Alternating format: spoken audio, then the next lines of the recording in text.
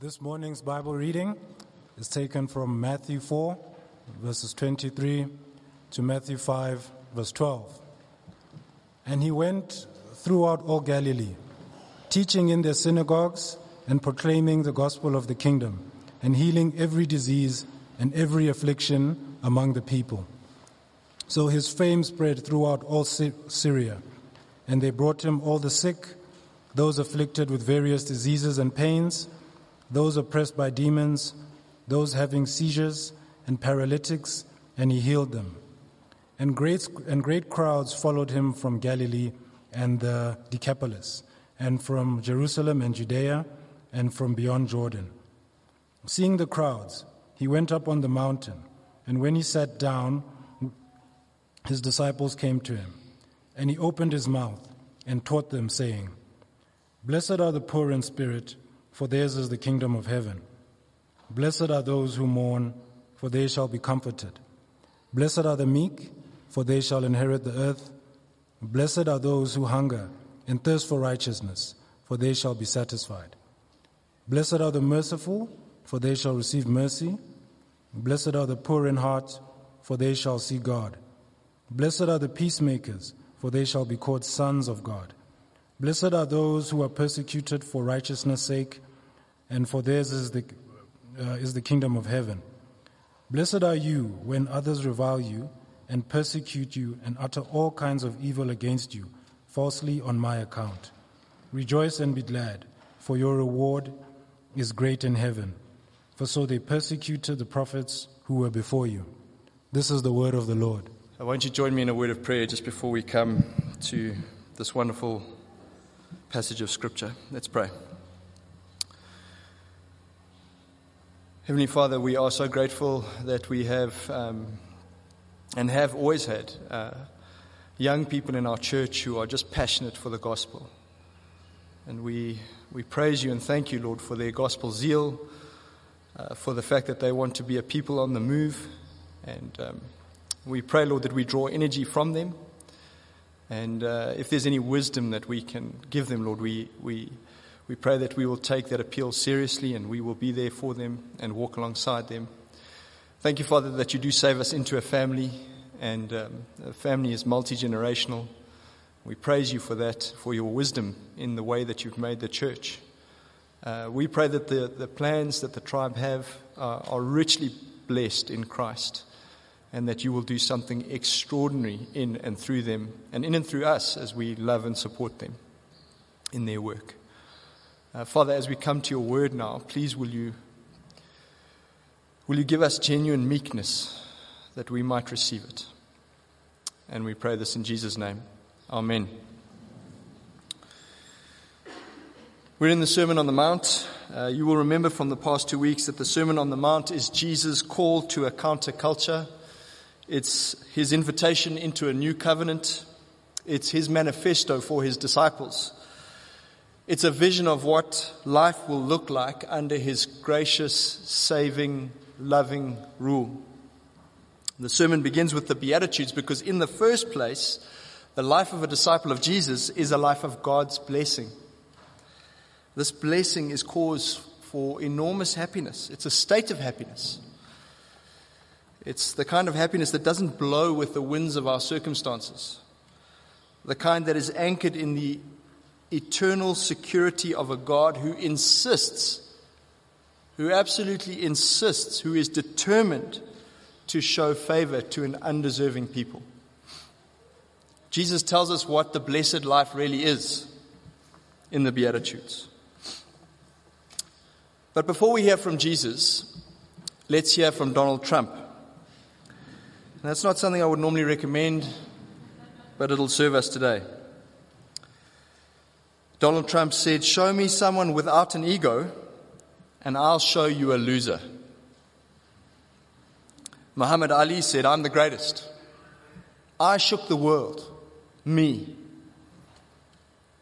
Mulan speaks for all of Disney when she says, "Believe you can, and then you will." You are braver than you believe, stronger than you seem, smarter than you think. Winnie the Pooh. To infinity and beyond, Buzz Lightyear. Your only limit is your soul. Ratatouille. And then our very own Bonang Mateba has said, focus on yourself, your dreams, your goals, your ambitions. You can achieve whatever it is you want to achieve. That's the prevailing wisdom, isn't it? That's the common sense, all the way from Donald Trump to Bonang. The position is widely held. That's what they say. They, the experts, the influencers, that's what they say. But Jesus Christ says, blessed are the meek, for they shall inherit the earth. Once again, for the third week in a row, worlds are colliding. Kingdoms are in conflict. Cultures are at war.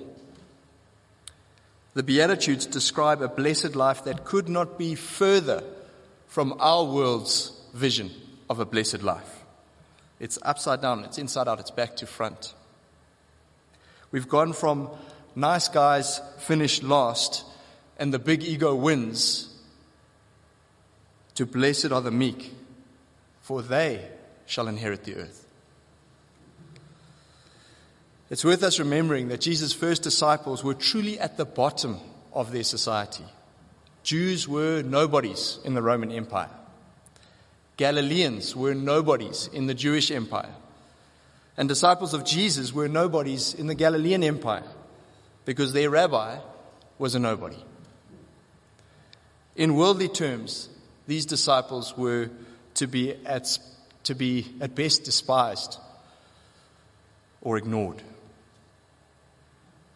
But Jesus gives us a different perspective. He gives them a different perspective. He calls them blessed. His perspective would have been so foreign to them, just like it is to us. I don't know about you, but I find the Beatitudes strange. They're uncomfortable. They knock me off balance. To understand his perspective, to understand this strange state of blessedness, we first need to understand what Jesus meant by meekness. And to do that, we're going to look at meekness from 5 different angles. We're going to approach it from 5 different angles.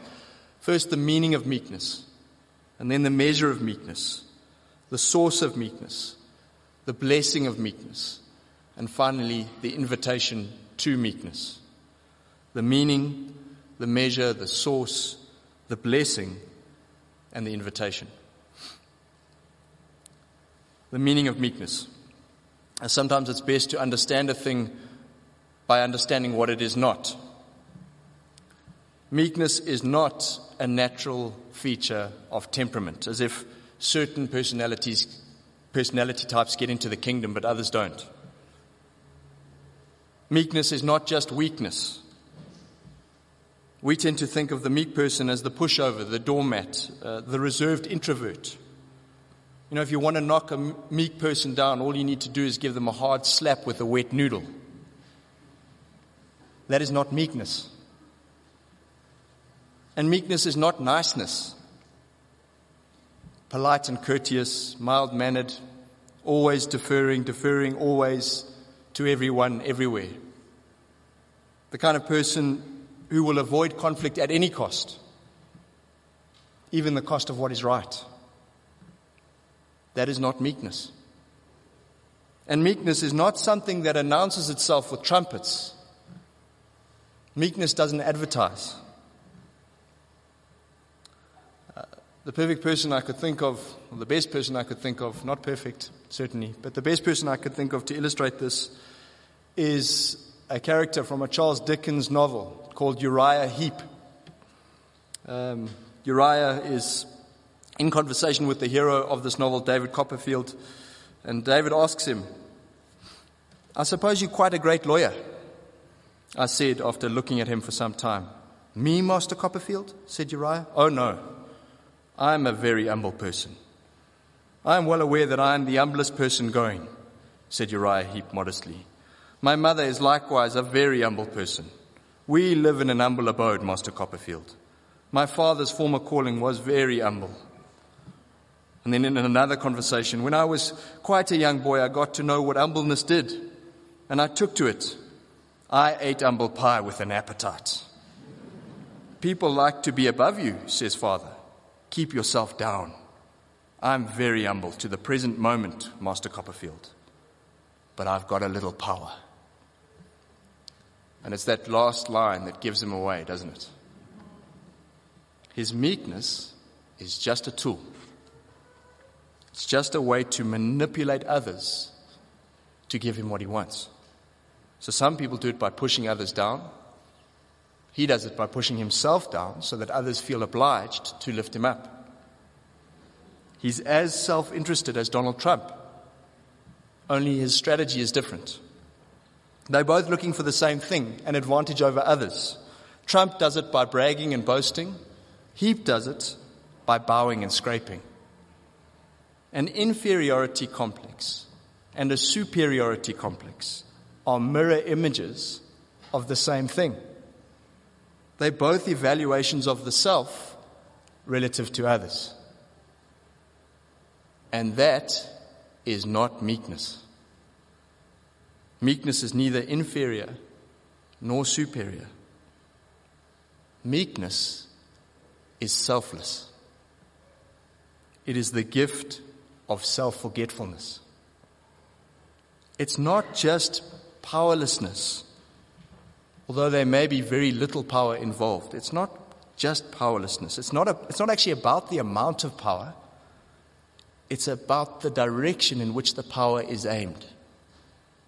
In meekness, whatever power there is, and again I say there may be very little power involved, but whatever power there is not directed towards self-interest. It is directed towards God and others. Even our tire manufacturers recognize that power is nothing without control. Meekness is power under the controlling influence of love. That's meekness. And so meekness is an orientation outside of oneself to God and to others, as I said before. Martin Lloyd-Jones said, "The man who is meek is not even sensitive about himself. He's not always watching himself and his own interests. He's not always on the defensive. To be meek means you've finished with yourself altogether." Famous Christian philanthropist George Mueller, he ran a network of orphanages.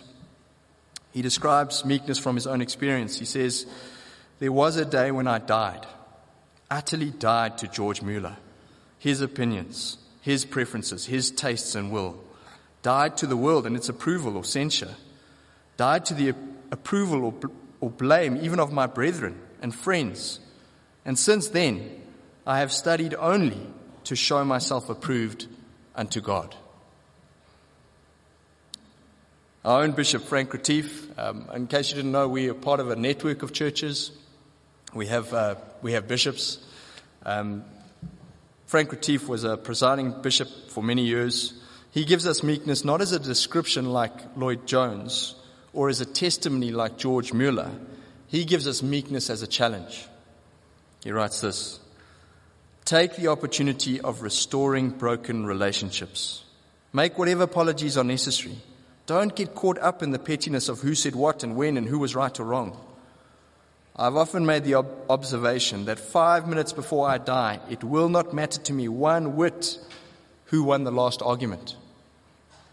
I will have other things of far greater importance on my mind." Perhaps one of the best ways to understand meekness is to see it lived out in the lives of ordinary people that we find in the Scriptures. We see it in Abraham, who joyfully gave his nephew the pick of the land. You decide, you choose.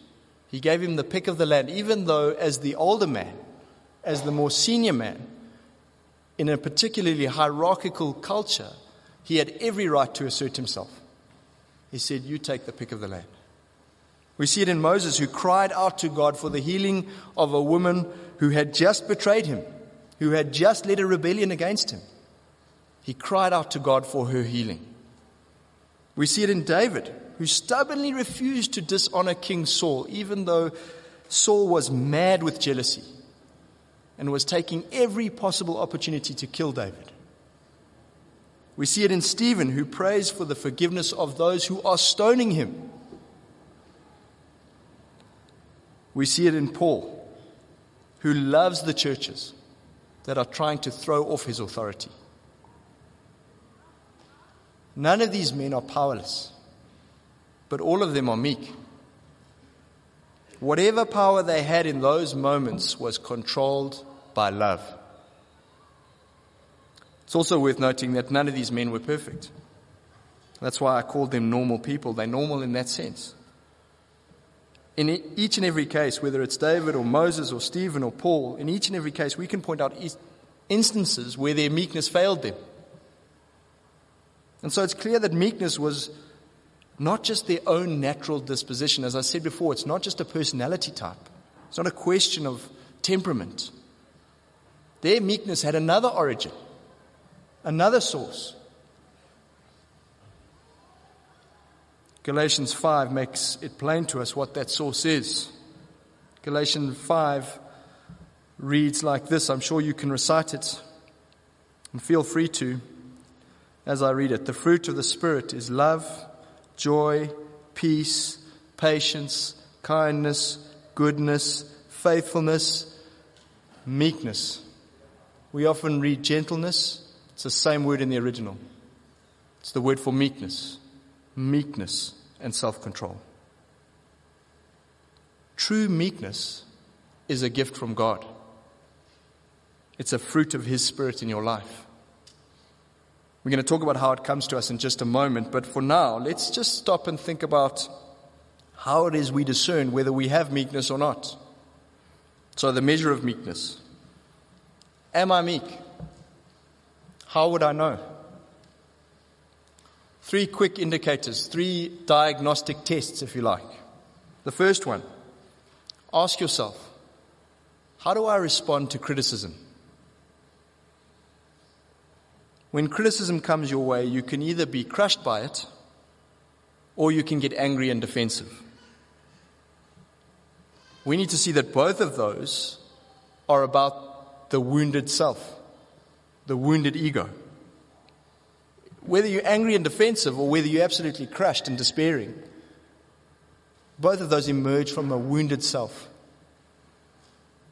So one response implodes into self-pity, the other explodes into attack, but they both emerge from the self. Who does she think she is? You ever responded to criticism like that? I mean, who does she think she is? I'm sure most of us have. Who does she think she is? The flip side of that, what we're actually asking is, doesn't she know who I am?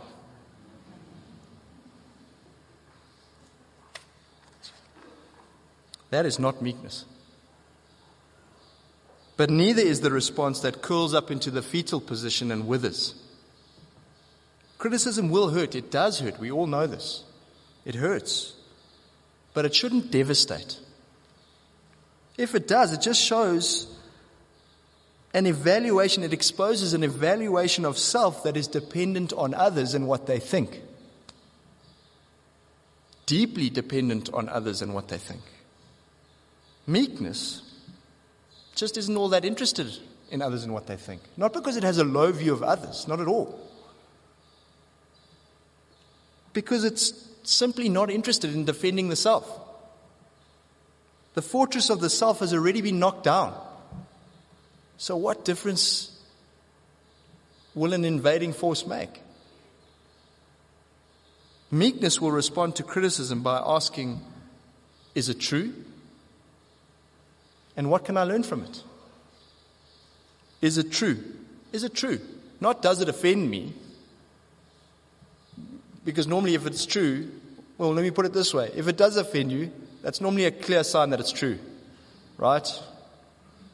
Not does it offend me, does it embarrass me? Is it true? If it isn't true, well then I can pass by it with thanksgiving to someone who cared enough to share? Or with genuine pity for a person who might be overly critical? If it is true, then I can learn and grow in my ability to serve God and serve others, which of course is the goal of meekness in the first place. And so I can embrace criticism, not because I can embrace criticism because I'm not trying to defend the self. I can actually embrace it. I'm not trying to defend the self. I'm trying to grow the servant. And therefore I can embrace criticism. That's meekness. One sure test of meekness is, how do I receive criticism? Here's the second test. How do I deal with the failings of others? First test, how do I deal with my own failings or perceived failings from others? Second test, how do I deal with the failings of other people? Now, if you're honest, you might find that you get some sort of perverse pleasure out of the failings of others. It's why gossip magazines sell the way they do. You might find a tabloid culture playing out in your own heart. You like to tell others about how a person failed. You actually enjoy it. You like to tell them. Of course, you tell them very discreetly, of course, and it's just between the two of you. And of course, it's only for the purposes of prayer. But there's a part of you that actually enjoys telling them. That's one kind of enjoyment of the failures of others, this sort of sneaky gossip peddling. Another kind is proud anger. How could they let this happen? I mean, how stupid can you get? What is wrong with these people? You see how this works? Whether it's sly gossip or loud judgment, the end result is a put down. Why do we want to put others down when they fail? There's an awkward question. On the holiness index, watching them go down means I go up. I'm not like them. I've got it together. Of course, if any of that is true of you, you left meekness behind a long time ago. Meekness mourns over sin, any sin, but especially my own sin. And of the sins of others, meekness says, there but for the grace of God go I. There but for the grace of God go I. Meekness prays for mercy rather than judgment. Meekness will pray for mercy for others rather than their judgment. And that leads us to our last measure, our last test. How do you relate to those who are not believers, to the lost? It's an important question for us because we, like the first disciples who heard that Sermon on the Mount in person, we will find ourselves increasingly at the bottom. We're not there yet, but increasingly that's where we're going to find ourselves. Christians will be marginalized.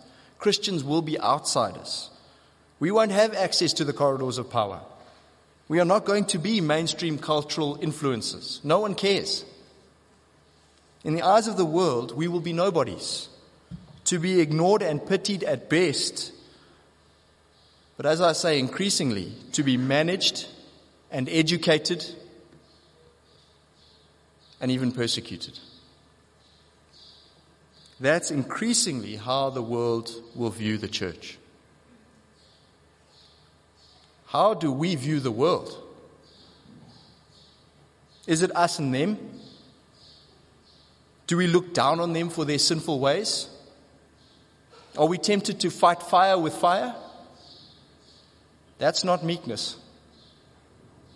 Meekness is always concerned for the other, regardless of who the other might be. Always concerned for the other. For meekness, people are not the enemy. People are the goal. So there are 3 diagnostic tests. How do you respond to criticism? How do you respond to the failings of others? And how do you relate to the lost? 3 ways of testing your own heart. I don't know about you, but for me, those are very uncomfortable questions to ask.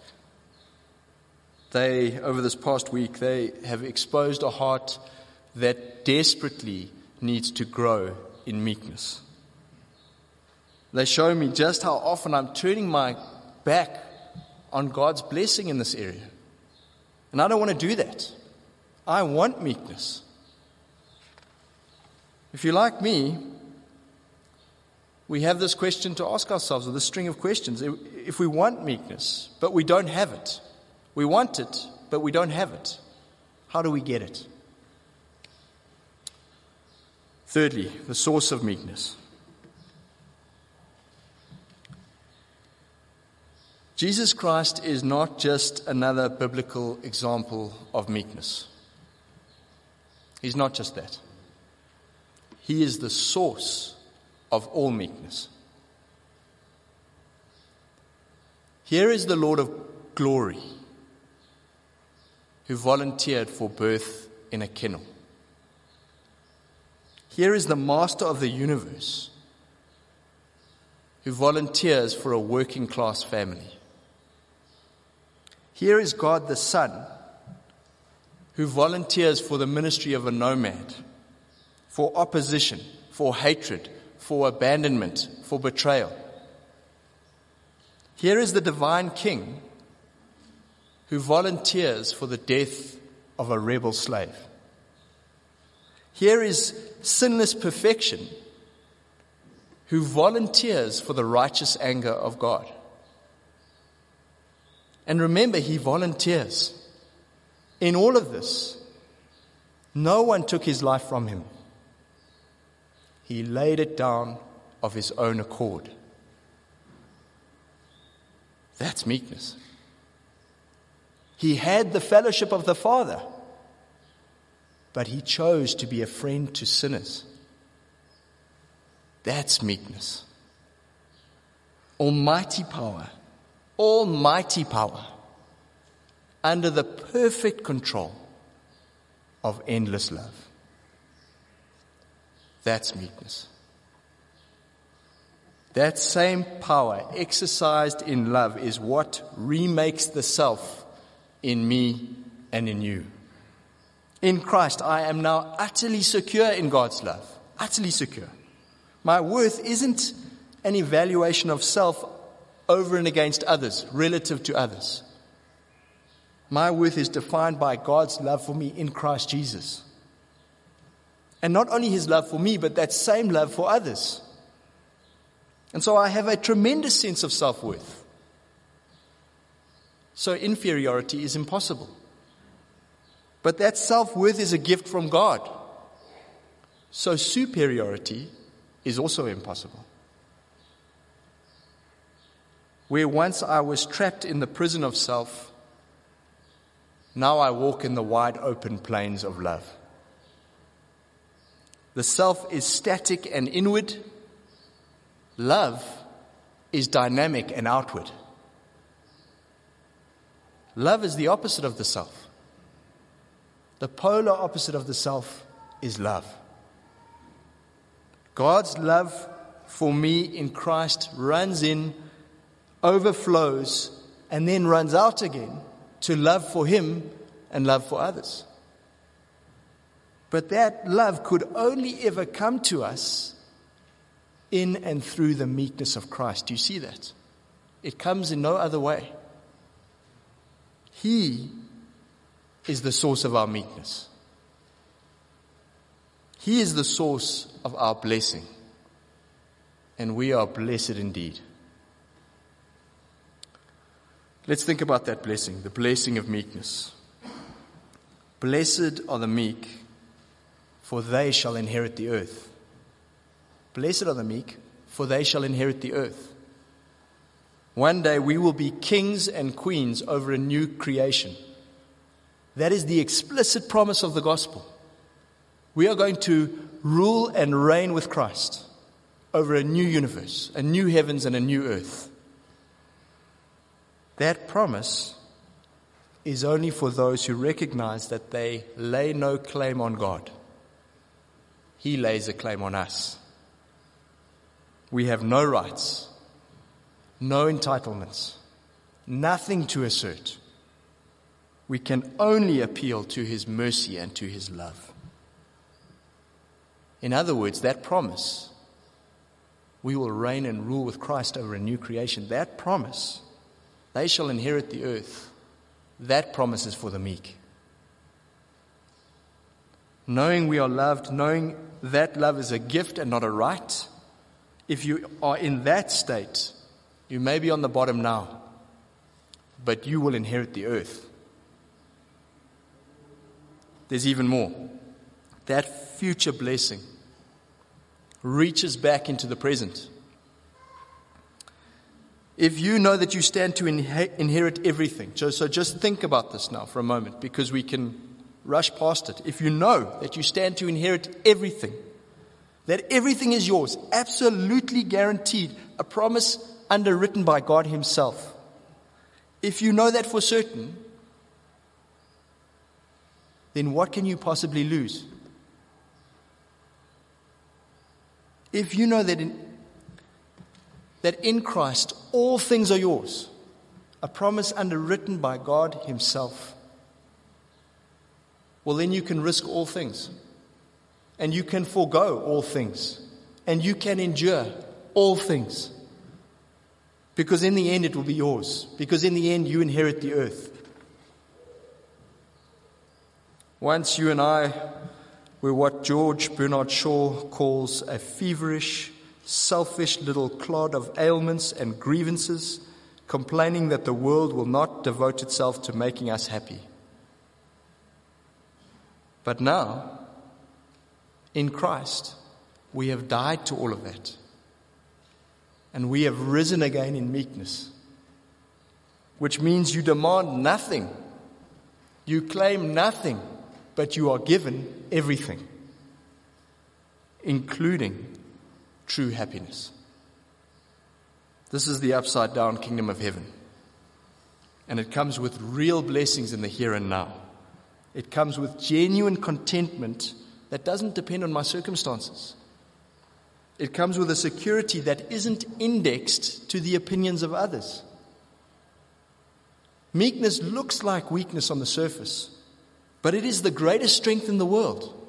The most confident people you will meet will be meek people. Why? Because their confidence is not in themselves. Their confidence is in the Lord. I hope you see that this is a truly blessed state of being. I mean, imagine it. No more preening and posturing for the sake of others, to win their opinions. No more endless struggle to defend your rights or your reputation. No more relentless need to put others down through gossip or angry judgment. No more. Just the freedom of a life lived for God and for others. True peace. True rest. I hope you want that for yourself. You can have it. That is what's on offer. Finally, the invitation to meekness, and it's an invitation that the King Himself makes. And with this invitation, we'll close.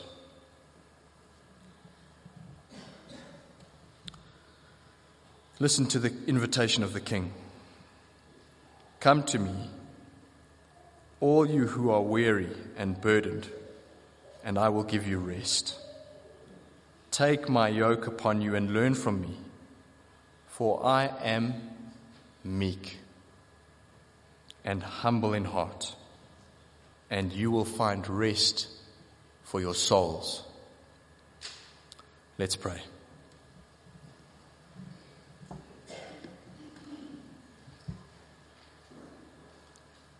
Father, thank you for showing us the blessing of meekness. Father, thank you for reminding us that we may be on the bottom in this world, but in the reality of the kingdom, we stand to inherit everything. Father, if we're honest, we see so much room to grow in meekness. And so we thank you that it comes to us in the Lord Jesus Christ.